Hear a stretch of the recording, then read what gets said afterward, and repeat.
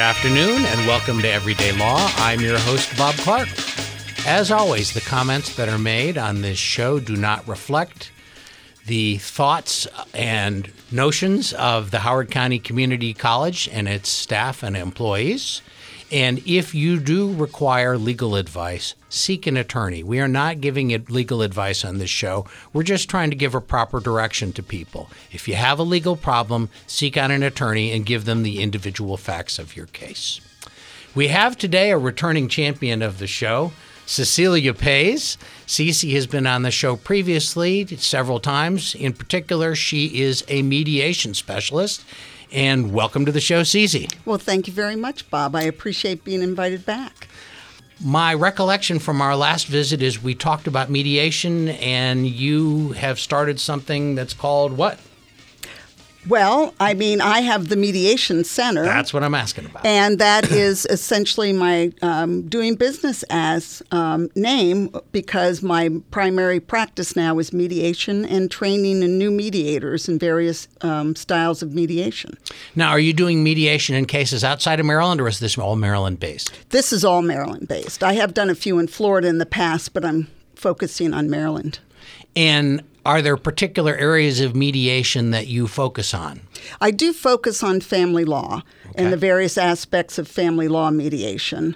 And I would presume that's because you have years and years of experience of doing family law in Maryland. Yes, without revealing my age, I have many years of experience in family law. It is remarkable that a woman of 40 would have so many years of experience. Yes, when you graduate law school at the age of 7, yes, it happens. I understand.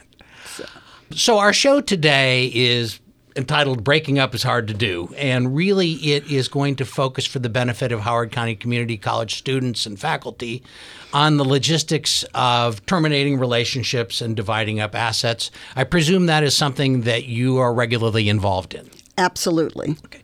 And I presume that there are actual laws that are applicable to doing so. Yes, and they are different for people who are married and those who are not married. Okay.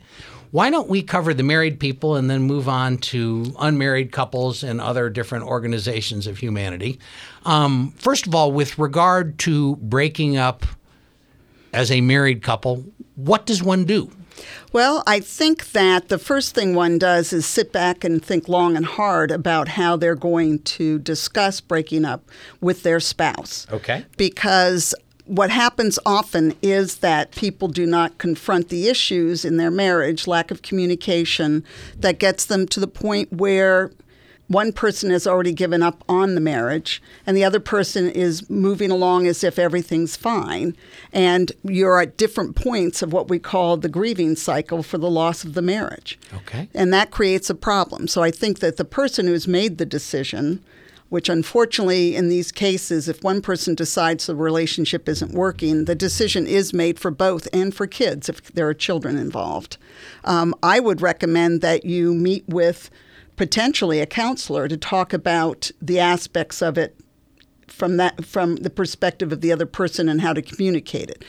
That doesn't happen very often. That's what I was going to ask. In your professional experience, as opposed to the mediation situation, if you're representing somebody in a domestic relations case, how often do you find that there has been open and accurate communication between the spouses about the prospective breakup of their marriage? Not very often. I think there are people who start in marriage counseling, and then it basically becomes separation counseling because at some point they realize that the relationship isn't going to continue to work. I would think that if you're the unsuspecting person, that would be a tremendous emotional blow. Yes.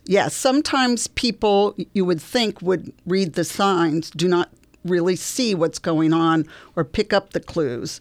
And then suddenly someone sitting across from them saying, I'm no longer in love with you, I really would like to have a divorce, or you find out about another relationship. Okay. So do you find that the moving party, and I presume that there typically is one person who's pushing it more than another? Yes. Okay. Do you find that the moving party goes into the discussions understanding the ramifications of breaking up?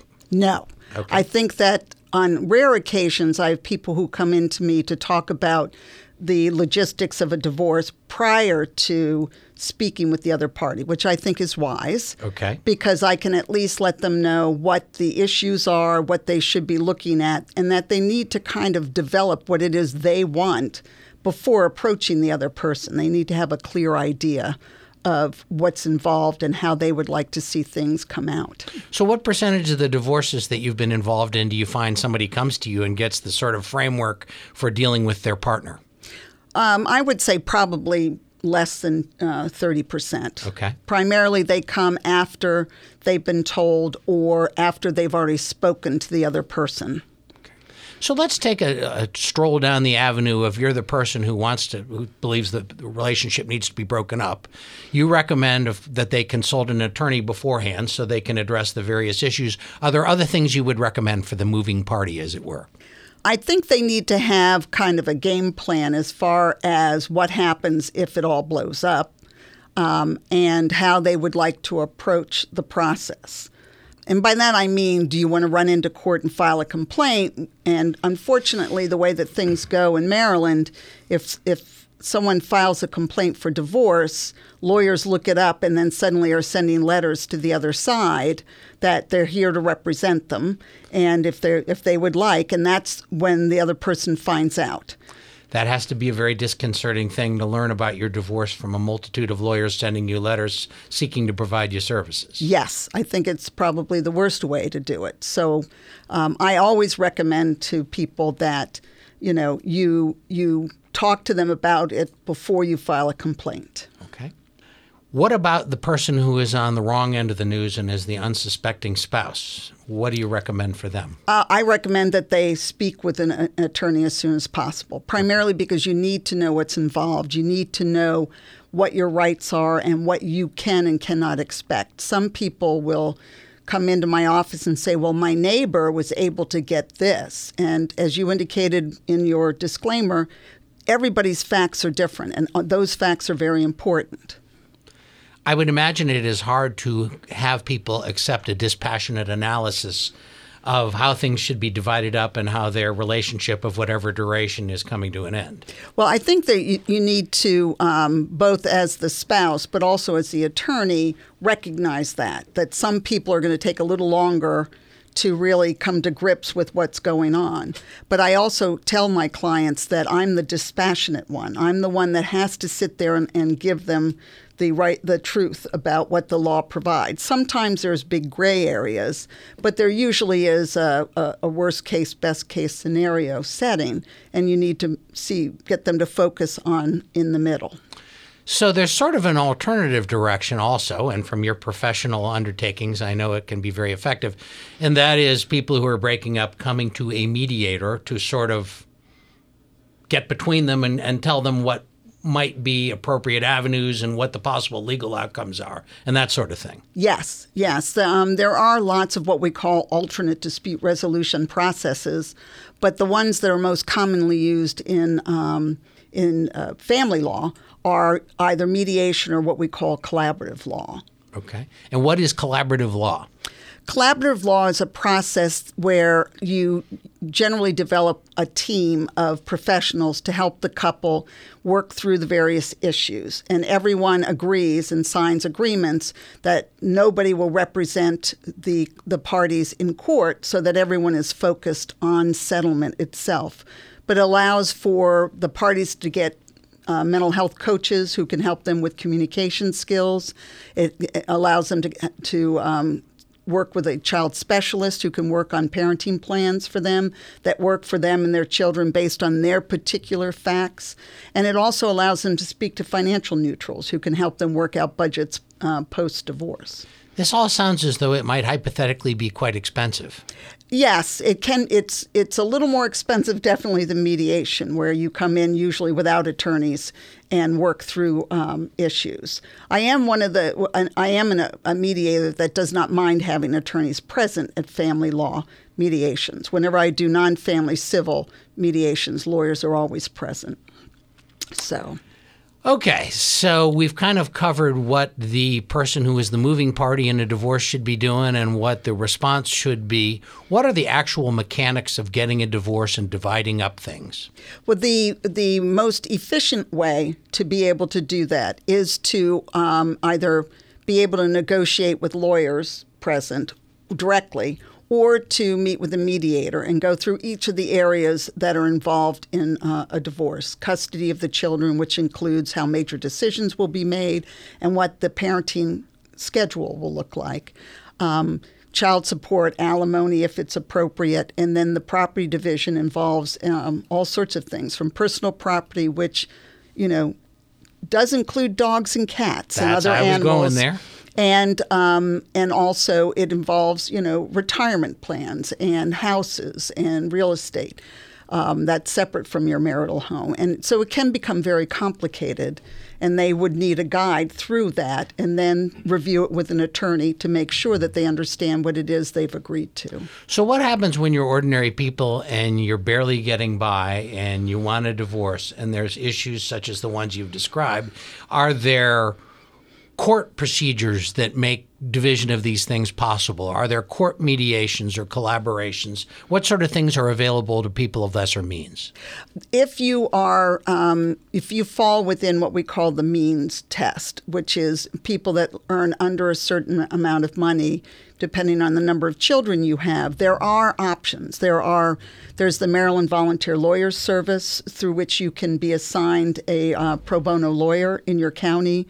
There are also other attorneys who will take on pro bono work that, when the case warrants it. There are family law clinics in every county courthouse, which are very helpful because you can sit down with an attorney and find out what you need to do. And there's now a new process called limited representation, which is where you can engage an attorney for a particular aspect of the case to help you with the negotiation of an agreement, to prepare the complaint that you would then file in court, to go back and basically talk about the various issues. I do have to say that if a couple has a marital home with equity in it, or even without equity, sometimes underwater, you really need even more help figuring it out than if you have equity, or retirement plans of any sort, pensions, 401ks.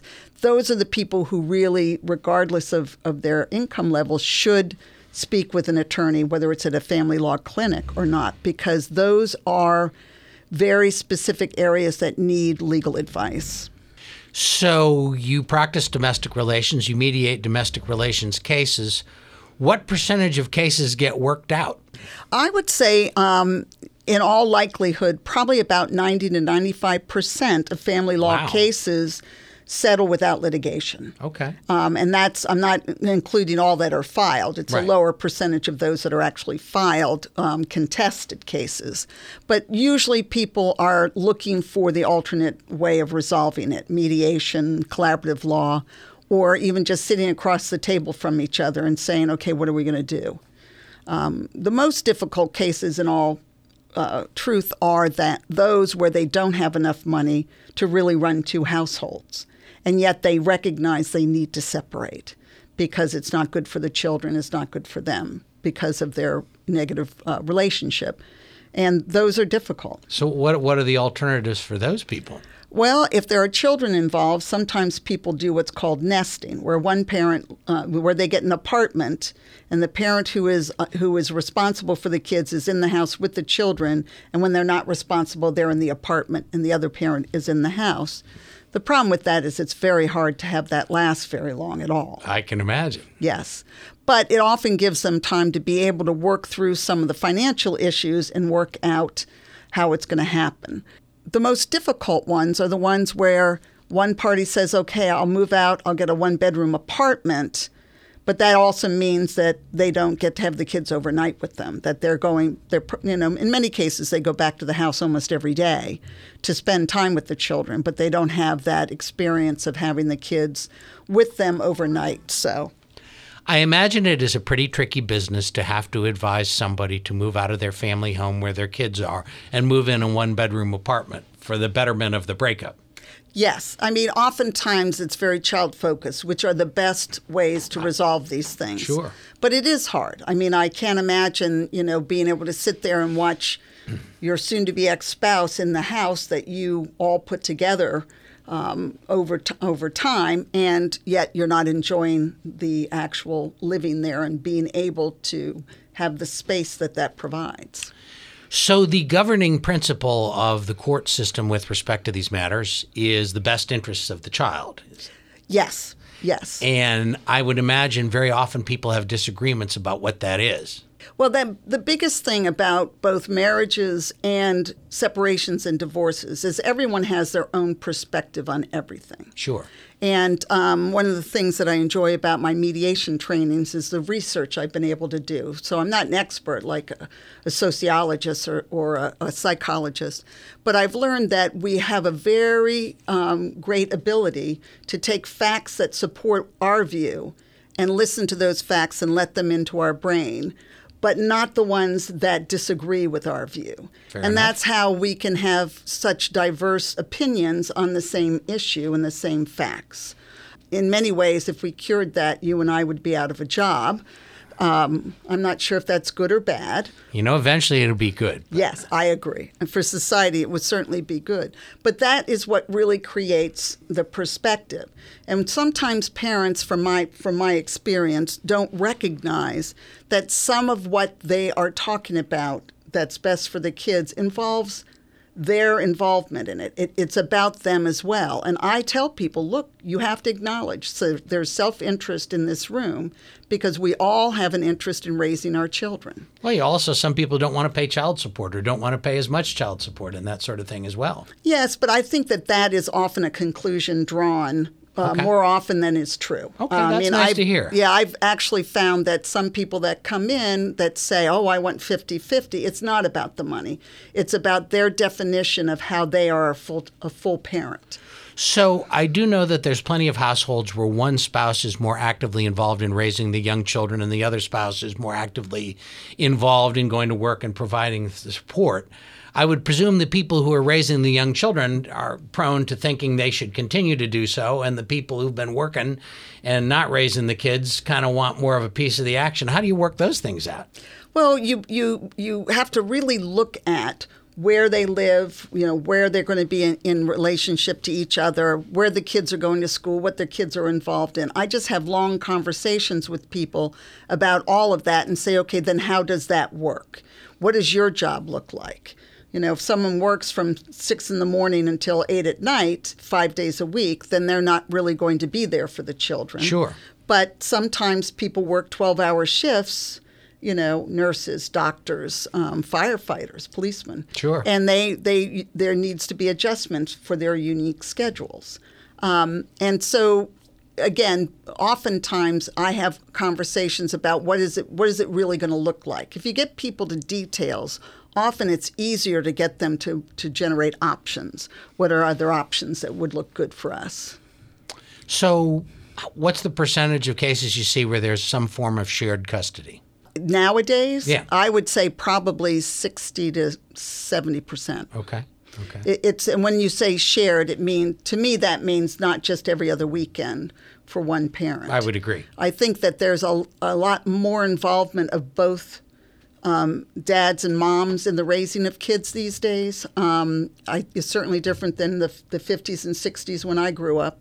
And if I had my dad arrive at a gymnastics meet, it was a miracle.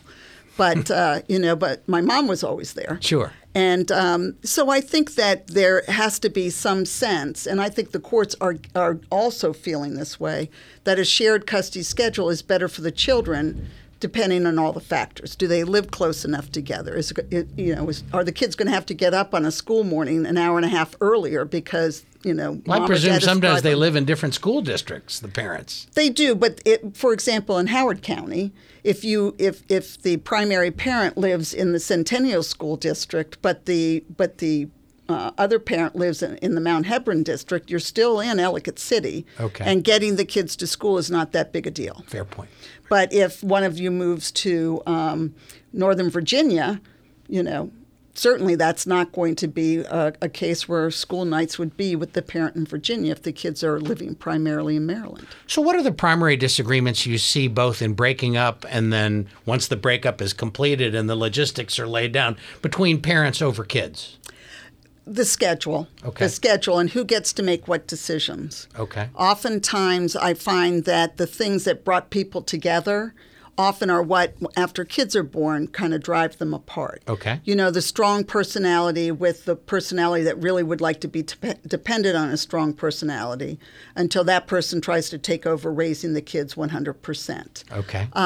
You know, the aspects of that are often that moms will put up with a great deal prior to having children, but once they have children, the mama bear, I call it, comes out, and the dynamics between the parents are different. Interesting. And I find also that, the studies do show that the rate of divorce goes up within 3 to 5 years of the first child being born and within 2 to 4 years of the last child leaving. Wow. Because the relationship between the parents changes. Okay. And sometimes, you know, one parent will be completely consumed by providing the care for the children and the spousal relationship is ignored. So do people fight over pets? Yes. Yes. How vigorously? Sometimes very vigorously. I think the problem is while Maryland still says that a dog or a cat or a ferret are property, they're not property. What about a rabbit? Rabbits too. Okay. As long as they're not eating my plants. Rabbits are cute. Matt'll keep his under control. Yes. Oh, good. But the key thing is that you have to recognize that that's not true. Okay. Anyone that has a good friend that has a pet that's died, you know that. There's a grieving cycle for the loss of a pet. It's the same when people separate.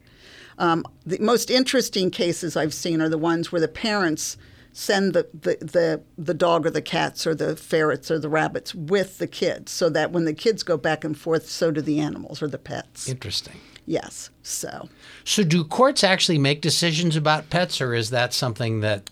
They don't really have the power to do so. Okay. They don't have, the only thing they can really do with personal property is to order it sold and the proceeds divided. And no one wants to sell their dog. No one wants or their to sell cat. Fluffy. No, not Fluffy. Understandably. Not even bunny rabbit Fluffy. So let us assume that the parents have worked out most of the logistics of these things and want to create some permanence for it. What do they do? What they can do is reach a parenting agreement, Okay. which says, okay, this is how major decisions are going to be made. Most people make them together. Okay. And they have a conversation. Sometimes they put in kind of a process by which if they disagree, maybe they'll go to mediation for a session. Maybe they'll talk to either the doctor if it's a medical decision, a pastor or a religious leader if it's a religious decision, or, the teachers or a school counselor if it's an educational decision. And sometimes they just simply say, we'll just have to go to court over it. So I've heard of separation agreements. I presume that when you get an actual divorce, there's some way of embodying what you've agreed to in a document that can be referred to by the court, by lawyers, by other people in the future. Yes. Okay. The parenting agreement is often the first thing that's developed because most people focus on their children first. That is good. And then from there you expand to the financial issues and to property division. And when it comes to property division, I really feel that if it's other than you take that couch and I'll take this couch, that you really talk to someone, if not a lawyer, then a financial person to help you walk through it. Because with retirements, if you're going to transfer any interest in a retirement, it has to be done exactly the right way to avoid tax and penalties. Okay. And that's where, lawyers can help you with that. Mediators can refer you to people as well. So married couple splits up, has kids, dogs, property, etc. they must file a divorce paper somewhere, I would Yes. presume, and they must be some sort of response to that. And then I would presume after that, whatever agreements they've struck are offered to the court, or Yes. do they not go into the court, or how does that work? Generally, you file a complaint for an absolute divorce Okay. on the basis of grounds. And what are the grounds generally? Well, generally, I mean, adultery is always one where you don't have to wait a period of time. Okay. That's not happening as often. A 1-year separation. There's a mutual consent that's already in effect for parties who have an agreement but no children. Okay. They can reach an agreement and go into court and tell the court, yes, this is our agreement. We both still agree with it, and get a divorce without time being a problem. So if I get married today, Mm-hmm. I can go into court and get a divorce tomorrow if it's mutually agreed upon? You could. It'd be silly, wouldn't it? My wife wouldn't be happy. So. No, she wouldn't. Okay. If you got married today. Yes. So the other thing It would I did be bigamy. Yeah, I did want to just point out there's also a new grounds for people with kids that is without a time frame. It's a mutual consent that will be in effect as of October 1st. So you file a complaint. I presume that the spouse is required to file some sort of response. Yes, you have to serve the other side with a complaint. Then they would file an answer. If you have an agreement, usually it's what we call an uncontested divorce. There's a hearing. Testimonies offered that supports that there are residents that are sufficient to meet the requirements and that they have the grounds, and then that the agreement is still agreed to by both parties. What happens when people get into agreements and they get divorced and they change their mind? Or is there some collateral way to attack the agreement? The answer to that is on points unrelated to the children. Okay. It's a contract, Okay. and it's very hard. You still have to prove fraud, misrepresentation, or one of the other the other factors. With children, everything is always modifiable. Best interest of the child. Best interest of the child. However, once a determination's been made and entered into court, you have to have a significant change in circumstances related to the children in order to reach the best interest. And that, in my sense, that was to prevent people from walking in the door the next day and claiming, we need to change this for the kids. Well, what has changed? You agreed to it then. What has changed? So all of these things, I presume, are applicable to people who are unmarried and have the same issues, other than they don't have to dissolve a marriage. Well, the answer to that is, as when it comes to the children, yes. But when it comes to property, if you're not married, you do not earn any interest or begin to develop an interest in property if it's titled in the other person's name. There is no marital property benefit to people who are unmarried. Well, what about one person staying home and cleaning the house and working part-time, and the other person is working full-time and making lots of money, but they're unmarried and they live together for years? Isn't there some redress for the person who's been staying home and taking care of the house? As a general rule of thumb, no. Okay. Because alimony is not available for an unmarried couple. And I've not seen a case of palimony in the state of Maryland for many, many of the years that I've been here. Okay. Not to say that someone hasn't tried it, but the big thing is that the only aspect of unmarried couples that the courts generally deal with is the custody of children. Okay. Do you have any recommendations as we close out the show with regard to how unmarried couples who have the same issues as married couples should approach things? I would recommend that you do essentially what would be the equivalent of a premarital agreement. That is, that you agree as to how you're going to deal with property issues and financial issues going forward. And then set out, if it's in joint names, obviously you're going to have a joint interest. If it's, in sole names, maybe that's the indicator that you don't intend to have both parties have an interest in the property. Any final words on breaking up? I think that it's just something that shouldn't be done, in a knee-jerk fashion, like they do in the movies and on TV. I understand. I think that you have to be considerate of the other person, regardless of how you feel about them, because in the end, the best way to resolve these things is to work with the other party. And so if you start by upsetting them, then it's going to be much harder to recover and get something reasonable done. Thank you very much, Cece. I think that is sage advice. This has been Everyday Law. I'm your host, Bob Clark. Farewell.